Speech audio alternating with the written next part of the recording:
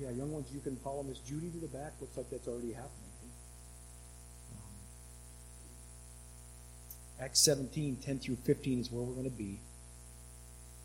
The title of my message this morning is Encountering the Real Jesus. We have a personal God, and we can know Him.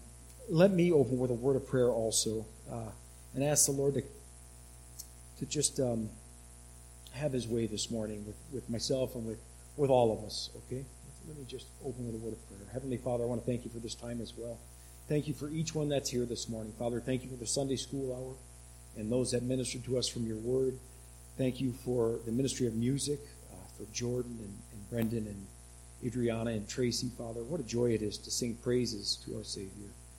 Father, thank you for your word, and thank you for believers around the world, Father, and thank you for the opportunities we have to minister to them and to pray for them. Help us to be faithful to do so. Father, we ask that you'd have your way now in this time. Maybe we have 40 minutes, maybe 50 minutes here, Father, and that's all we have this week together in this setting, Father. So I pray that you would just do a wonderful thing this morning. Draw us closer to yourself. If there's one here that is yet to trust Jesus, maybe today would be that day. If there's some that have confusion about their faith, Father, clear up that confusion. Help Jesus to shine brightly. And Father, I want that to be the case, that Jesus would be lifted up high and exalted through what's proclaimed. So Father, keep me from saying anything I should not say. May you be pleased with what's proclaimed in our response to it. And it's in Jesus' name I pray. Amen. Encountering the real Jesus. You know, in this world, it is possible to encounter Antichrist. John, when he writes 1 John, he says many Antichrists have gone out into the world. It's also possible in this world, in the world we live in, to encounter false Christs, false Jesus. It's in 2 Corinthians 11:4, Paul says, if someone comes to you and preaches another Jesus, there's people that preach another Jesus other than the real Jesus, hey? But there's only one Jesus. There's only one Jesus, and that's what I want to talk about today, encountering the real Jesus. In the 70s, when I was a young guy, in my early teens, there was a show on TV I like to watch from time to time called To Tell the Truth. And you might be familiar with that, and if you're not, I'll explain it to you. There'd be 3 contestants. One of them would be the real person, the real Patrick Cross, and there'd be 2 people pretending to be Patrick Cross. And the host would say, Patrick Cross is a pastor, and he served in Ireland, and he was involved with these things, and he would describe Patrick Cross's life. And then the other 2 contestants would kind of pretend like they were actually Patrick Cross. And they'd all say, I am Patrick Cross. I am Patrick Cross. I am Patrick Cross. They'd each say that. And there were 4 panelists that were semi-famous people. And they would ask these 3 contestants questions, trying to determine which one was the real Patrick Cross. And at the end of the show, the host would say, would the real Patrick Cross please stand up? I love that show. I still love it. I don't know why. It's so interesting to hear these personal stories of people's lives that you just wouldn't normally know. But would the real Patrick Cross please stand up? If you were to ask folks, and maybe you have, I know I have, about Jesus, you'd find out that people have some very different ideas about who Jesus is. And not all of them are the same, right? The Muslims teach in the Quran that Jesus was a great prophet of God who never lied, but they would reject the idea that Jesus is God incarnate. They would reject that. People have a lot of ideas about Jesus. So this morning in the message, I want us to encounter the real Jesus. It'd be like if I was going to say at the end of this message, would the real Jesus please stand up? And I'd like that to happen for you in this text and through the things that I'm sharing with you this morning. And I hope as brothers and sisters of Christ, we'd be encouraged that we haven't missed it. We've trusted in the real, personal Savior, the Lord Jesus Christ. And if you have yet to trust Christ, maybe you trust Him this morning. So discovering or encountering the real or the biblical Jesus. In youth group, we have a theme verse for North Valley Bible Church's youth group, Psalm 119, verse 18. Josh, can you put it up there for us? I don't have a clicker this morning, so I'm motioning to Josh. And it's opened my eyes, the psalmist says, open my eyes that I may behold wonderful things from your law. The word law there, actually, the psalmist is referring to the first 5 books of the Bible, the Pentateuch, and he's saying that I might behold wonderful things from your word. Open my eyes that I might see wonderful things from your word. That's our theme verse for youth group. Well, there are many wonderful things to discover in or on or within the pages of the Bible that you have in your hand. There are many wonderful things to discover. We can discover historical facts, but those historical facts also have present-day implications. Whatever things were written in the past were written for our learning, we learn in the New Testament. So there's wonderful historical facts, accurate history. We talked about that in Sunday school this morning with regard to Genesis. There's beautiful poetry to discover. Solomon writes in Ecclesiastes, to everything there is a season and a time to every purpose under heaven. The Byrds in the early 60s, I don't know if you're familiar with the Byrds, it was a rock group, wrote that song, and I don't know if they plagiarized, hopefully they gave credit to the Word of God. To everything there is a season. Turn, turn, turn. And they went on to talk about that, right? But it is beautiful poetry. When you read those words, I can remember reading those words for the first time and thinking, wow, is that just beautiful? And I think I've heard that before. Other people think it's beautiful as well. There's deep theology to be discovered on the pages of your Bible. Jesus said in John 10:30, I and my Father are one. You know, the Jews were not confused about what he was saying. Because right after that, they pick up stones to stone him. And he says, for which of these miracles are you going to stone me? And they say, we're not stoning you for any of that. But because you, a mere man, claim to be God. Jesus is God. The real Jesus is God, God incarnate. The Jews were not confused about that. People today get confused about that. Jesus is God. Amen. Amen.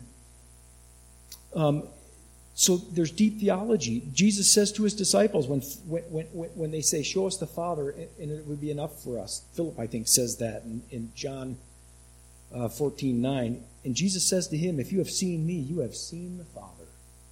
That's deep theology, hey? And then John, the apostle, writes in John chapter 1 and verse 1, in the beginning was the Word. And the Word was with God, and the Word was God. And your mind goes, wow. Just stop on that. And some people say, and the Word was a God. Well, that's not the real Jesus. No, the Word was with God, and the Word was God. God of very God. There's only one God.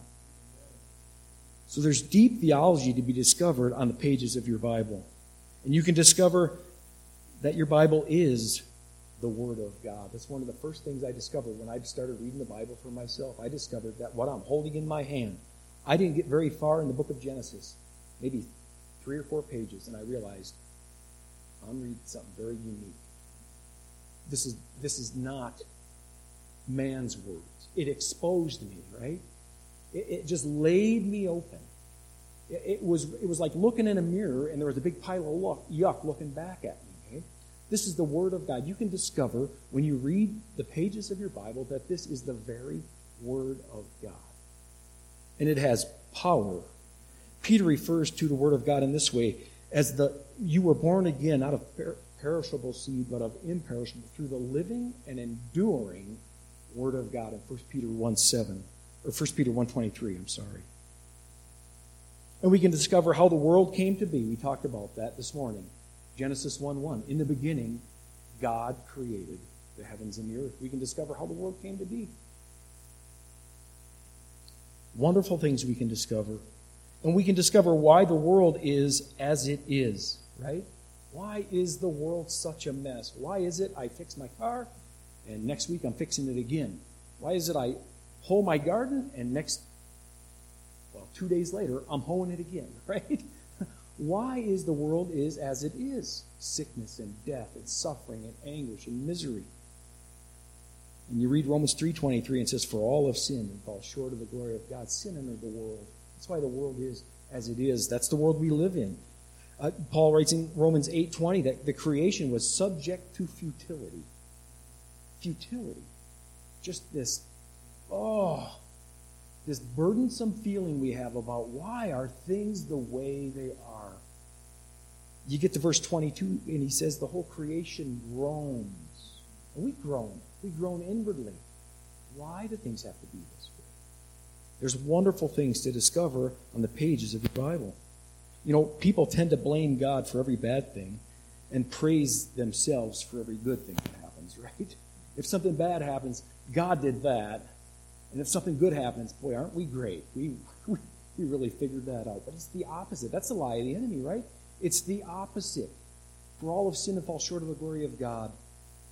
Every good gift comes down from the Father of heavenly lights. God is good. Every good thing that you have is a gift from God. The yuck, that's us, you guys. That's us. We're responsible. We live in a fallen world. There's wonderful things to discover in the Word of God. And we can discover where all this is heading as we look at prophecy and things yet to come. And we can discover who we truly are. I mentioned that. It was like looking in a mirror for me. You can discover in the Word of God who you truly are. Not who you pretend to be, not who you're hoping you'll be someday, but who you truly are right now. When you look into the Word of God is living and active, sharper than any two-edged sword, Hebrews 4:12. Able to divide the very soul and spirit, the joints and marrow. It cuts us. It exposes us. It reveals us to us. We look into the Word of God and realize, for all of sin falls short of the glory of God, and you have to say, yep, me too. That's just one verse, right? Just one verse. The Word of God helps us to understand who we truly are and why we're here. Why we're here. We're here to honor and glorify God. Now, if God were man in the sense of a human like we are, I'm not speaking of Jesus, he wouldn't be worthy of that, right? He would fall short of that. But God is holy and pure, and he's worthy, and Jesus is worthy of all glory and honor and praise because he's perfect. And he can receive that without it affecting his holiness. We couldn't. How many superstars do you know that are able to handle superstardom without falling apart? I don't think there's any, right? Very few. It's difficult. We can't handle it. But God can, and he's worthy of it. And we can discover God's love for us. While we were yet sinners, Christ died for us. Hey? He didn't wait for you to get good enough. You weren't even born yet when Christ died, right? He didn't wait for you to clean your life up. Yet Christ died for you, died for me. Wonderful things we can discover in the Word of God. And it's on the pages of the Bible that you can learn of the real Jesus. You can encounter the real Jesus. And that's the thrust of the message I have for you this morning. It's what I want to speak about today, encountering the Jesus of the Bible. Jesus says to some people that are questioning him about some things, he says, you search the Scriptures because you think that in them you have eternal life. It is they that testify of me. When you look into the Bible, you should see Jesus from front to back. You should just see Jesus all over the place. One of the greatest joys of my early Christian life when I first got saved was to be reading in the Old Testament and going, oh my goodness, that's Jesus. Oh my goodness, that's Jesus. Wow, that's Jesus. It was one of the greatest joys of my early Christian life. When you look in your Bible, you should see Jesus. In these 6 verses, verse 10 through 15, let's look at them again. I think there are 3 things we are to understand. It says, the brethren immediately sent Paul and Silas away by night to Berea. When they arrived, they went into the synagogue of the Jews. I think we are to understand from that and the closing verse that Patrick so accurately mentioned. It's like they're like bookends, right? Verse 14 and 15. Now immediately the brethren sent Paul out to go as far as the sea, and Silas and Timothy remained there. Now those who escorted Paul brought him as far as Athens. Receiving a command for Silas and Timothy to come to him as soon as possible, they left. There are these bookends. I think we are to understand from that the church is to be involved with the advance of the gospel. The whole church. Paul's out there and he's preaching, and Silas is preaching, but the whole church is involved here. The whole church is to be involved with the advance of the gospel, to be praying about it, to be concerned for it, to be involved with it. Paul is a missionary sent by the church at Antioch, right? And that church is involved. I'm confident they are praying for him. Second thing I think we should understand as we look at these 6 verses is from verse 11. And that's probably the verse, if you followed along as Patrick read, that's probably the verse your eyes centered on, and you stayed stuck there a minute because it is what I stayed stuck on. Now these were more noble-minded, than those in Thessalonica, for they received the word with great eagerness, examining the Scriptures daily to see whether these things were so. Wow. What a verse. That verse preaches. That verse preaches a message all by itself. Eh? It's powerful. I think we're to understand, the second thing that I think we're to understand is that the gospel of Jesus Christ is consistent with the Old Testament prophecies of the Messiah. Jesus is the Christ that was to come, the long-awaited Savior, and he lives. And he's the same Jesus yesterday, today, and forever. We're to understand that. The third thing I think we're to understand comes from the close of these verses. There's some things to say with regard to verse 12, but in verse 13 and 14 it says, "But when the Jews of Thessalonica found out that the word of God had been proclaimed by Paul in Berea also, they came there as well, agitating and stirring up the crowds." Do you know these guys traveled 40 to 45 miles to do this? I think the third thing that we are to understand is that opposition to the gospel of Jesus Christ can be very, very, very strong. But it only serves to advance the gospel. I think we're to understand those 3 things. But that's not the thing I'm going to preach on this morning. Those are elements of the things we are to understand. I want to talk about encountering the real Jesus. Encountering the real Jesus. Because as I looked at verse 10 of chapter 17, I started to ask some questions. Verse 10, "The brethren immediately sent Paul and Silas away by night to Berea, and when they arrived, they went into the synagogue of the Jews." Now, if you're just reading this for the first time, you haven't been here with us through the book of Acts, or you haven't been in the book of Acts for a while, and your mind just hasn't been there all week, your mind's going to go, why are we here at this point in the narrative? In Acts 17, begins with them at Thessalonica. There are these Jewish unbelievers that stir up a fake riot in Acts 17:5. And they have to leave by night. That's because there's a danger of physical harm. But why did they have to leave? They had to leave because there's strong opposition to the gospel. There are reasons people reject the gospel. That could be a message all by itself too, right? Talking about the reasons why people reject the gospel. The Bible gives us some answers to that. Jesus says you won't believe in me because you love your sin, basically, is what he tells some folks. Because your sin is what you're cherishing. You won't come to me. You refuse to come to me because you're holding on to your sin. That's a reason people reject the gospel.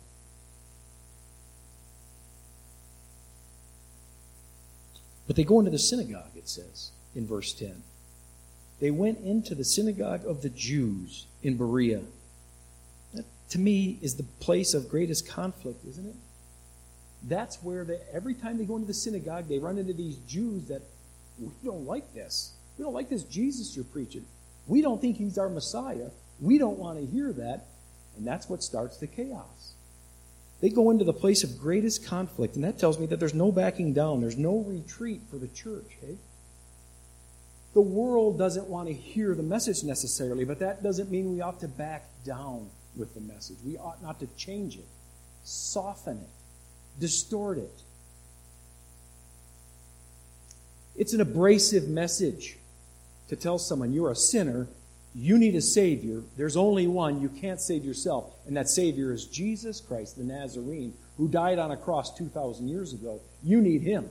That's an abrasive message. It's an abrasive message. But we ought not to back down from it. There should be no retreat with regard to it. They come into a new place and a new audience and proclaim the same message. The same Jesus. They don't change the message or its content. So, what motivates these men? That's the question I arrive at. What motivates them? What should motivate us? It's the same thing that should motivate us, and that is that they haven't encountered the real Jesus. What gives us boldness in witnessing?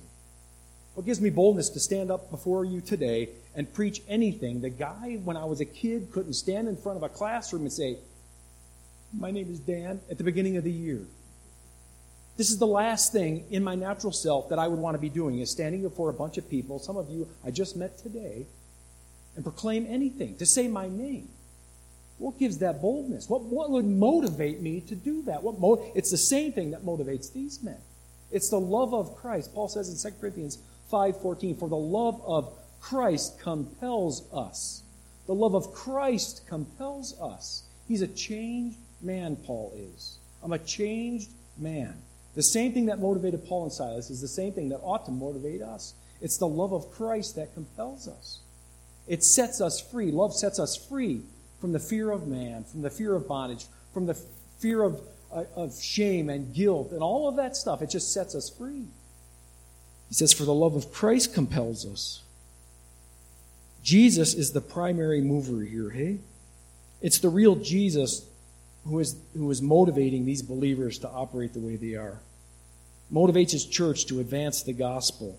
You know, when those brothers or brethren, there might have been some women involved, when the brethren immediately sent Paul and Silas away by night, I'm thinking there's some risk for them, right?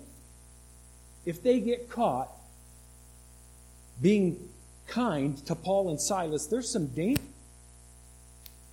They don't care. I mean, I'm sure they care, but they're more concerned about taking care of Paul, taking care of Silas, advancing the gospel. That's their main focus. Now, chapter 17, this whole chapter, we were in Thessalonica last week. We're in Berea today. Next week, we'll be in Athens. I'm kind of jealous. What a beautiful, beautiful message Paul gives in Athens there. But chapter 17 is the narrative of different reactions to the gospel of Jesus Christ. Some reject it strongly, as they did in Thessalonica. Some receive it warmly, examining what they hear. That's the Bereans. And others are going to ridicule and mock what they hear, but they never change the message. Because Paul and Silas and these other believers have encountered Jesus, it's he that is what motivates them to stay focused on the gospel. Now, that's a simple point. The Apostle Paul had an encounter with the real Jesus, with the living Savior. Paul had been opposed to the gospel, opposed to the followers of Jesus, opposed to Jesus, opposed to the message of the cross. He thought, I am against what? It's in this same book that Luke writes, Acts chapter 9, when he writes that first verse, Acts 9:1. Now Saul, this is Paul, the Apostle Paul, before he's the Apostle Paul, now Saul, still breathing threats and murder against the disciples of the Lord. Still breathing. This is the Apostle Paul, opposed to Jesus. But he has an encounter with the real Jesus. He encountered the risen Lord. And Jesus says to him, "Why are you persecuting me?" Paul's persecuting the church, and Jesus takes great personal offense at that. Persecution of the church is a persecution of Jesus. Why are you persecuting me? Saul, Saul, why are you persecuting me? And Saul, who becomes Paul, asks the phenomenal question, "Who are you, Lord?" He's going to have a personal encounter with the real Jesus. And he says, "I am Jesus whom you are persecuting." And in another account of that, Paul says that Jesus said to him, "You find it hard to kick against the goads." Paul had been kicking against this gospel message. He'd been exposed to it at the stoning of Stephen, and ever since then, he's been kicking against it and kicking against it and kicking against it. And now the dam's going to break, and he's going to trust Jesus as Savior, and he's going to get to this point where he's going to write something like this: "For the love of Christ compels us," because we are convinced that one died for all. Because we're convinced that one died for all. That's why the love of Christ compels us. One died for all. And that one is Jesus. That's the real Jesus. Paul is a new creation in Christ, empowered by the Holy Spirit. which he's going to write in another place, is the hope of glory, which is Christ in you. So he no longer looks at anyone from a worldly point of view. We ought not to either. And Silas is there with Paul. And he has to be slipped out at night as well. Silas had an encounter with the same Jesus, but not in the same way. It wasn't the same way. And these ones that are called the brethren, other believers that sent them away by night, they had an encounter with Jesus, but not in the same way. It was through the word preached or the word read, right? Same way I had an encounter with Jesus. Jesus said to doubting Thomas, because you have seen me, you have believed. Blessed are they who have not seen and yet have believed. I can remember reading that for the first time and saying, that's me. Jesus is talking about me. Blessed is me because I didn't see him, but I believed. I had an encounter with the real Jesus. The second point here, I'm talking about having an encounter with the real Jesus. It's the real Jesus who these Bereans meet when they examine the Scriptures. That's the second point. The Jesus they encounter in the New Testament era, the Jesus Paul and Silas preached, is the same Jesus we encounter in the New Testament today. It's the same Jesus we proclaim at North Valley Bible Church. Again, he is the same yesterday, today, and forever. And this same Jesus stands up to Old Testament examination. He is the eternal Son of God. It's not only him who motivates Paul and Silas and ought to motivate every believer.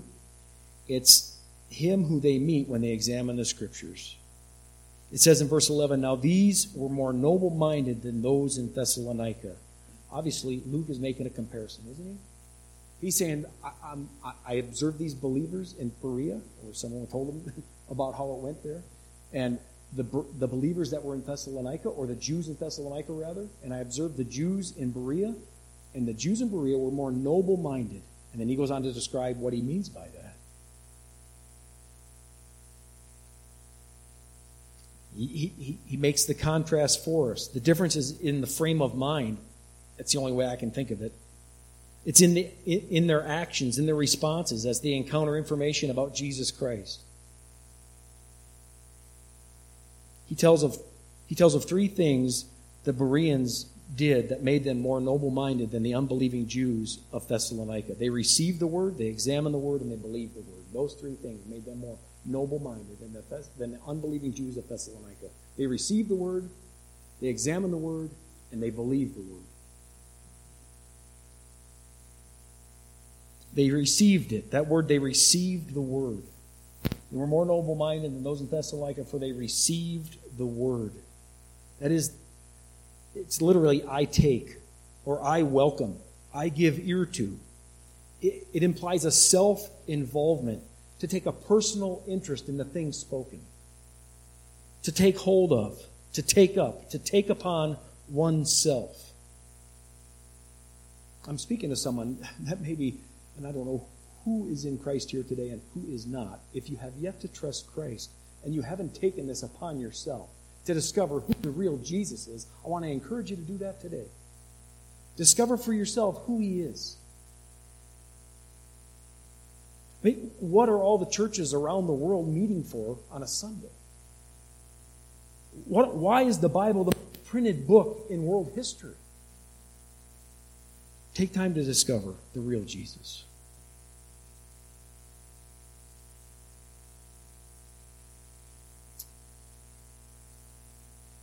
What they received verbally, they perceived to be important. What did they receive? They received the Word. The Word as it was spoken to them. The gospel of Jesus Christ. I love when you come across this statement in the Bible. It's in Revelation, and Jesus states it in a couple of places. He who has an ear, let him hear. Have you got ears this morning? He who has an ear, let him hear. I'm a simple guy, right? I got ears. I should hear. I should listen. When I come across that, I think, I better be paying attention here. He who has an ear, let him hear what the Spirit says to the churches. I think maybe the Lord wants me to listen.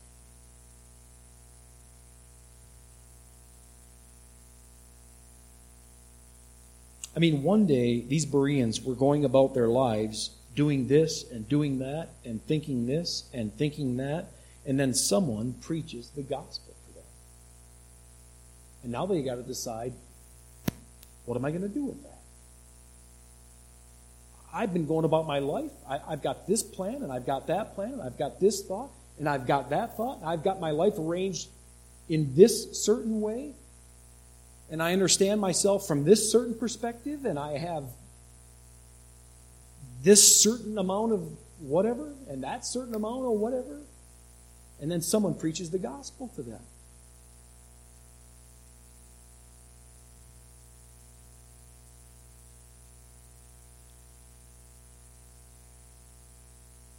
The gospel has a way of cutting through all that crud and getting right down to the bare, where the rubber meets the road.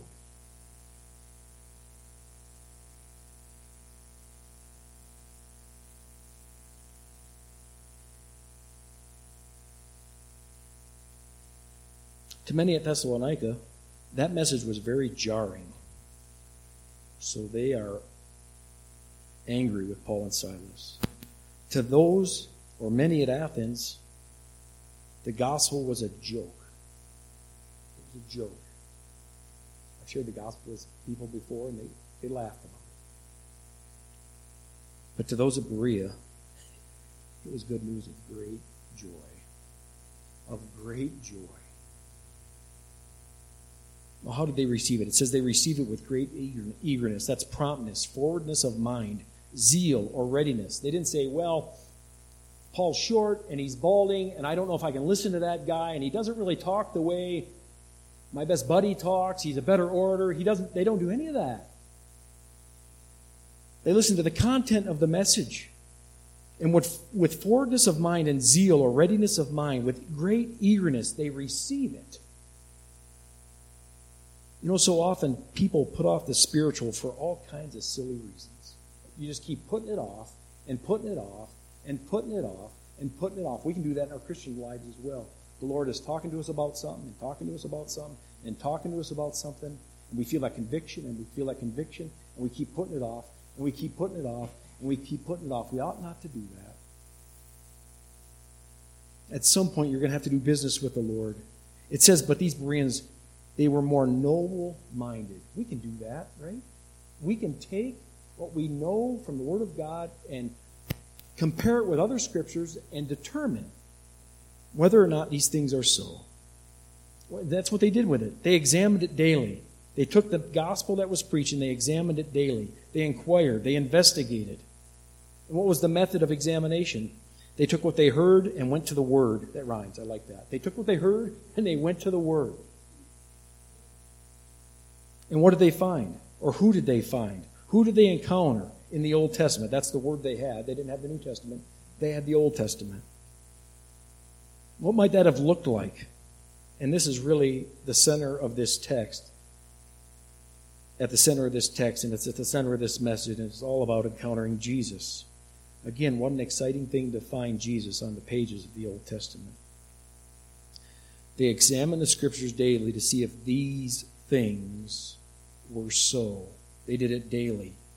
I can almost hear J. Vernon McGee saying, these things? What things? I don't know if you're familiar with him, but what things?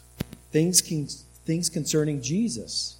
The Jesus that Paul and Silas were preaching.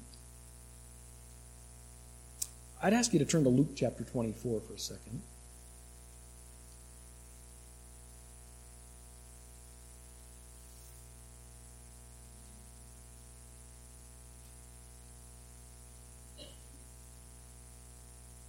Jesus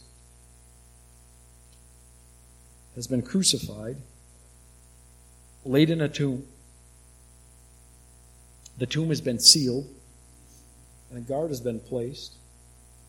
And people have come in the morning and found the tomb empty. And there are two of his disciples on the road to Emmaus. In Luke 24:13. And behold, two of them were going that very day to a village named Emmaus, which was about 7 miles from Jerusalem. And they were talking with each other about all these things which had taken place. While they were talking and discussing, Jesus himself approached and began traveling with them, but their eyes were prevented from recognizing him. And he said to them, "What are these words that you are exchanging with one another as you are walking?" And they stood still, looking sad. And one of them, named Cleopas, answered and said to him, "Are you the only one visiting Jerusalem and unaware of the things which have happened here in these days?" And he said to them, "What things?" And they said to him, "The things about Jesus, the Nazarene." The things about Jesus, the Nazarene, who was a prophet, mighty in deed and word in the sight of God and all the people. And then they go on to talk about how he was put on trial and died a sinner's death. He died on a cross. But in verse 27, if you just go down to verse 27, it says there, "Then beginning with Moses and with all the prophets, he explained to them the things concerning himself in all the Scriptures." What a wonderful statement. Okay, people talk about going to heaven. You want to talk to so-and-so? I want to talk to Cleopas. I want to talk to these guys. What things did Jesus tell you? What things? What things? In all the Scriptures. He just opened up the Scriptures to them.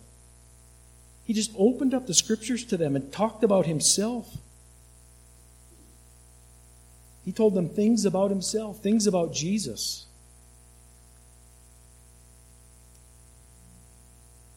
If you were to do that in the Old Testament, and people have done studies on that, and they say as many as 300, some as many as more than 550 times, you'll come across references of Jesus as the Lord or Messiah in the Old Testament.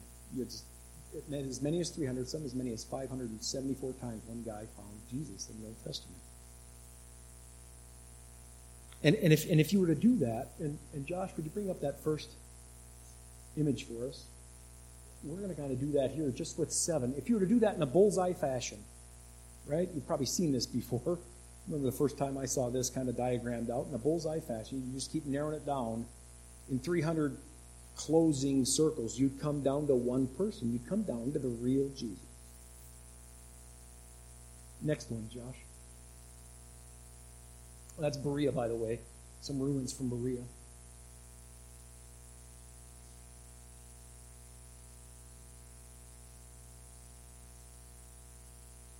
Could you imagine the joy that these Bereans felt as they listened to Paul and Silas preach about Jesus, and then they went to the Old Testament and went, yeah, wow. It must have been just so exciting. Josh, can you make that thing go, that bullseye thing?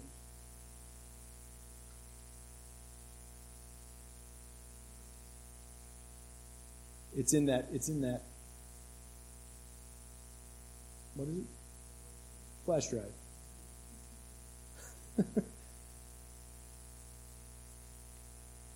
Okay, you can picture it, right? My first circle. My first circle. I'm just going to share some verses here. I can't do this 300 times. I can't do this. This is my first circle, okay? Psalm 2, all by itself, speaks of Jesus' pre-existence, his being the Son of God, and that he is the anointed one, the Messiah. And I think you could discover a whole lot more about Jesus just in this one psalm, Psalm 2. It's not very long. It is beautiful. One of my favorite psalms. Isaiah 7:14 speaks of his virgin birth and his deity. The virgin shall be with child, and she shall give birth to a son, and his name shall be called Emmanuel, which means God with us. Speaks of his deity. Isaiah 9:5 and 6. I don't have it up there. Isaiah 11:1 is just one of the many places that speak of his genealogy. It says, "Then a shoot will spring up from the stem of Jesse, and a branch from his roots will bear fruit. The Spirit of the Lord will rest on him." And then it goes to describe what that sevenfold Spirit of God is that will rest on him. And you read that and you think of maybe Paul and Silas were saying that when John the Baptist baptized him, he came up out of the water and they saw the Spirit coming down on him as a dove. Maybe they shared that with them. I don't know. But their minds would go to Isaiah 11:1 pretty easily. Okay, the next circle, Josh. Isaiah 53. This would speak of his life as a suffering servant because when Jesus died, when Jesus was suffering, John the Baptist sent some disciples and said, go ask him if he's the one or if we should wait for someone else. Because if he's the one, this can't be what's going to happen. This can't be it.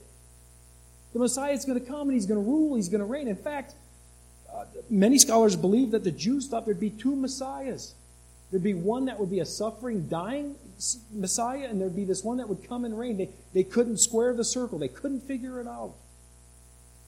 Could you imagine their joy when Paul and Silas come and they preach Jesus as a suffering servant, and then they turn to Isaiah 53, and they're looking in their Old Testament, trying to find, is this the Messiah? And they maybe would read this, who has believed our message, and to whom has the arm of the Lord been revealed? He grew up before him like a tender shoot, like a root out of dry ground. He had no stately form or majesty that we should look upon him or be attracted to him, nor appearance that we should be attracted to him. He was despised and forsaken of men, a man of sorrows and acquainted with grief, and like one from whom men hide their face. He was despised, and we esteemed him not. Surely our griefs he himself bore, and our sorrows he carried, yet we ourselves esteemed him stricken, smitten by God, and afflicted. But he was pierced through for our transgressions. He was crushed for our iniquities. The chastisement for our sins, the chastening for our well-being fell upon him, and by his scourging we are healed. All of us like sheep have gone astray. Each of us has turned to his own way, but the Lord has caused the iniquity of us all to fall on him. Could you imagine if that was one of the places where they read in the Old Testament? They searched the Scriptures daily. I'm pretty confident they'd have ended up in Isaiah 53. The next circle, Josh. Because he was crucified. Not only did he suffer, he was crucified. Isaiah 53 mentions that. Psalm 22 mentions his crucifixion. And the first sentence in Psalm 22 is, my God, why have thou forsaken me? Those are Jesus' dying words on the cross. Maybe Paul and Silas just said to them, do you know, you Berean guys, when Jesus was dying on the cross, do you know what he said? He said, my God, why have thou forsaken me? And they went, what? That's Psalm 22. And if you read that psalm, it goes on to say, they have pierced my hands and my feet. They stare and gloat over me. They divide my garments amongst them and cast lots for my clothing.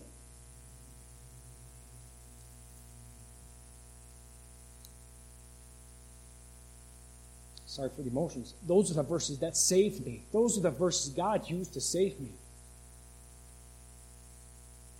Written hundreds of years before Jesus was ever born is the account of his crucifixion. Do you imagine the joy that they have?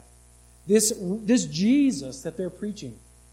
This Jesus that Paul and Silas are proclaiming. He's the real deal. He's the real Messiah. He's God incarnate. We can trust him. We can believe on him. We can worship him. We can honor him. There'll be no shame in that. Imagine the joy they felt. In John chapter 3 and verse 14 and 15, Jesus is talking about the serpent that was lifted up in the wilderness, and he says that serpent is typical of me. If you look at that image back in the Old Testament, and then look at me up on the cross. Everyone who looks to the Son of Man, who will be lifted up, will be saved. In Deuteronomy 18:15, the next circle, Josh. Deuteronomy 18:15, there was a prophet that was to come that was promised. And they probably would have looked at that. And Paul would have said, he's the prophet that was to come. From among your brothers, one will come, a prophet. The next circle, Josh. Psalm 110, verse 4. He was the priest that has an everlasting priesthood. Jesus Christ is the one mediator between God and man. You can't go to anyone else. If you've yet to trust Christ, you can't come to me and I can save you. That isn't going to happen. You need Jesus. He's the one mediator between God and man. There's only one, and it's Jesus. There's no priest, there's no pope, there's no prophet, there's no modern-day guru that's going to save you. There's one mediator. That's what a priest is, right? A mediator between God and man. A prophet speaks God's words to man. A priest speaks on behalf of man to God. Jesus is the one mediator between God and man. You need Jesus. Do you imagine their joy when they read Psalm 10, verse 4? Next one, Josh.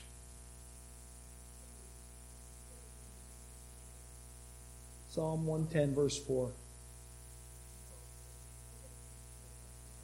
Oh, John 3, 14 and 15. Thanks, Maria. Oh, Deuteronomy 18:15. Yep. In Psalm 45, verse 6, they had seen him as the eternal King, the King of kings and the Lord of lords. When it says there, your throne, O God, will last forever and ever. A scepter of justice will be the scepter of your kingdom. Some deny the deity of Jesus Christ. That's to deny the real Jesus for who he is. Jesus is God. But the writers of the New Testament had no trouble proclaiming it. The writer of Hebrews says, but about the Son, he says, your throne, O God, will last forever and ever. The writer of Hebrews writes that down. And when he writes that down, he's looking back at Psalm 45, verse 6. Your throne, O God, will last forever and ever. And he says, this is God speaking of the Son. This is God the Father speaking of the Son. People today are confused about the real Jesus, but the writers of the New Testament aren't. God isn't confused about Jesus. The Jews weren't confused about what Jesus was claiming when he said, I and the Father are one. The next one, Josh. Psalm 16:10 would speak of his resurrection from the dead. You will not abandon me to the grave, nor will you let your Holy One see decay. Do you know in Acts, this verse is quoted at least twice, in Acts 2:31 and Acts 13:35, and I'm sure that's something that Paul and Silas would have preached to them.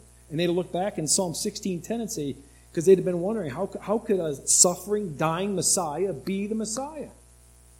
Well, he didn't see decay. He's alive. He's living. This is the real Jesus.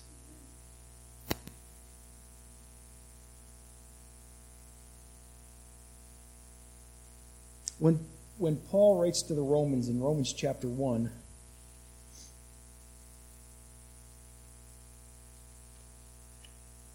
I gotta get there. Romans 1 through 4. Listen to what he says. Paul, a bondservant of Christ Jesus, called as an apostle, set apart for the gospel of God, which he promised beforehand. Set apart for the gospel of God, which he promised beforehand. The gospel that Paul and Silas preached was promised beforehand. And when they looked back in the Old Testament, what did they find? They found that to be the case. Which God promised beforehand through his prophets in the Holy Scriptures concerning his Son, who was born of a descendant of David according to the flesh, who was declared the Son of God with power by the resurrection from the dead. If Christ isn't raised, our faith is futile. It means nothing. I'm up here talking about nothing. And you're sitting there listening for no reason at all. But Christ is raised. He's risen indeed. He's alive. We have a risen, living Savior who is God. Who has created all things. All things were created by him, for him, and through him. This is Jesus. This is the real Jesus.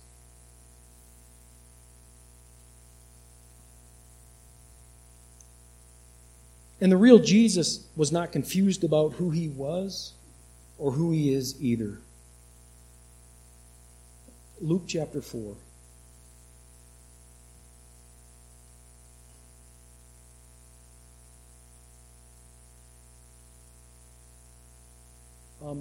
There's just 7 of these. You could have 300 of these circles, and it all narrows down to one person. There's only Jesus. Amen. There's only one person. It's Jesus. Luke chapter 4.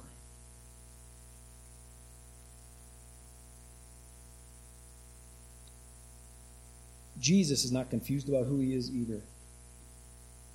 Luke 4:18. Let me start at verse 17.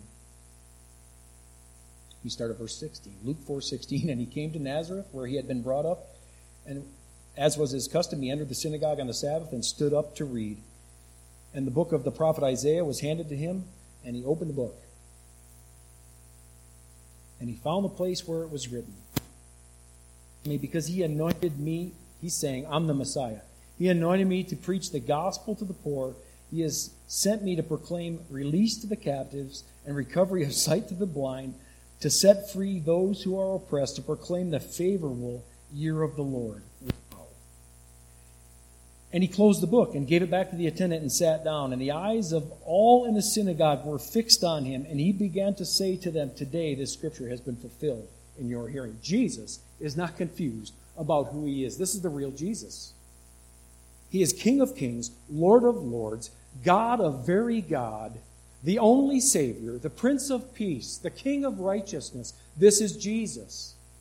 And when Paul and Silas come into Berea and they share the gospel of Jesus Christ with them, and these Bereans are of more noble mind, they take what Paul and Silas proclaimed to them about this Jesus who suffered and died and was buried and rose again, and they go to the Old Testament and they say, yeah, we can see it. We can see it. We can see it. They don't use their own intellect. They don't use their own understanding of things. They use the Word of God. And it confirms what Paul and Silas have preached to them. Jesus says in Luke 24:27, and you search the Scriptures because you think that in them you have eternal life. It is those very Scriptures that testify of me. In John 5:46, he says, if you believe Moses, you would believe me, for he wrote about me. When you look in the Bible, when you look in your Bible, you should see Jesus. You should have an encounter with Jesus Christ. So what does it say happened to them? They received the Word. They examined the Word by looking into the Scriptures daily to see whether these things were so. And it says in verse 12, therefore many of them believed. They believed. One of them might have been a man that's mentioned, a couple of guys that are mentioned in Acts 20, verse 4. I don't know, but it's the real Jesus whom they have believed. Many have believed. And they weren't just going to take someone else's word about it, hey? We got to be a part of Joyce's baptism just a week or so ago here. And when Patrick and I went to talk to her about that, she expressed that. She said, I didn't want to take someone else's word for it. I needed to know if these things were so. I love that. That was me too. I didn't want to take someone. I wanted to know if these things were so. Are these things so? That's what the Bereans did. They needed to test these things. They weren't going to just take Paul and Silas's word. They wanted to test it by the word of God. It says many, but not all. Some were in hot pursuit, traveling 40-some miles to persecute Paul and Silas. So I'll close with these three thoughts that I began with. The church is to be active in the advance of the gospel because the Jesus you have believed in is the real Jesus, and that makes all the difference, doesn't it? We haven't followed a cleverly devised tale, Peter says, but we were eyewitnesses of his majesty. I wasn't an eyewitness of his majesty visually like Peter was, but in the Word of God we are. We are eyewitnesses of his majesty in that way. Second thing, we can be confident in the Jesus we preach. He is the real Jesus. The Old Testament confirms the gospel of Jesus Christ our Lord. The real Jesus stands up to a thorough examination from the Old Testament, a thorough examination of any kind. And the third thing, that even strong opposition does not stop evangelistic efforts. Jesus is still building his church today. I don't know what you'll do with this message. I wanted to talk to you about having an encounter with the real Jesus. Maybe you've been walking with the Lord a long time, and there's some distance there. You know how fast you can get back? Like that. If we confess our sins, he's faithful and just and to forgive us our sins and to purify us, to cleanse us from all unrighteousness. The road back is that fast. If you have yet to trust Christ, do you know how wide open his arms are to accept you? You simply need to believe on him. He's the real Jesus. He's the real deal. He's the Savior of the world. God sent his one and only Son that whosoever would believe in him shall not perish but have everlasting life. Have, present tense, everlasting life. God did not send his Son into the world to condemn the world, but that the world might be saved through him. The question is, will you be like a Berean and examine these things for yourself? Don't take my word for it. Look into the Word of God. Let me close with a word of prayer. Father, I want to thank you for your word. Thank you for these Bereans who are more noble-minded. Help us to be that as well. Father, thank you that your word reveals to us who we really are, where we're truly at. Thank you that the road back to you is that fast, Lord. We simply need to turn to you. Thank you that you are such a loving God, and that it's demonstrated at the cross. Thank you for Jesus. In his name I pray. Amen.